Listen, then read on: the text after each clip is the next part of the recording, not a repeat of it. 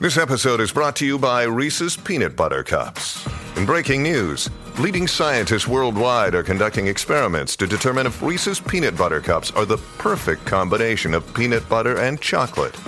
However, it appears the study was inconclusive, as the scientists couldn't help but eat all the Reese's.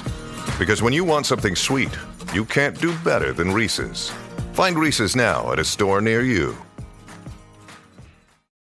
Want to witness the world's biggest football game? Head to iCanWin.com.au, predict Australia's score with a crystal ball, and it could be you and a friend at the FIFA World Cup Qatar 2022 semi-finals, all thanks to McDonald's. Maccas, together and loving it. TNCs apply.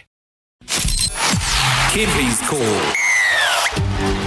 Yeah, guess what? State of Origin is dead in 20 years if eligibility rules don't change and an international window isn't secured. 12 years ago, I had a conversation with the then CEO of the NZRL, Jim Doyle, about Origin eligibility and how Pacific players would eventually fill both New South Wales and Queensland teams. So 12 years have passed, and have a look at this. Ponga, Gagai, Holmes, Tuolagi, Papali'i, Kaufusi, Whaasua, Maluai and Nanai all play for Queensland.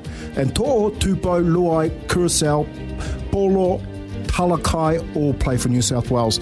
That's nearly 50% of Origin in 12 years who are of Māori and Pacifica heritage today. But here's my point.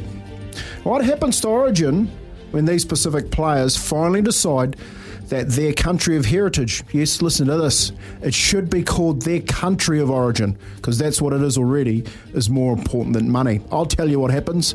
Origin dies, unless the powers that be, yes, Mr. Valandis, change eligibility rules and schedule an international game. That's what happens. That was KEMPY'S CALL. It's Tyre Power's Big Footy Final Sale. To kick things off, you can get the power to buy 3 and get 1 free on selected Toyo passenger car and SUV tyres. Tyre Power's Big Footy Final Sale can't last. Visit tyrepower.com.au now.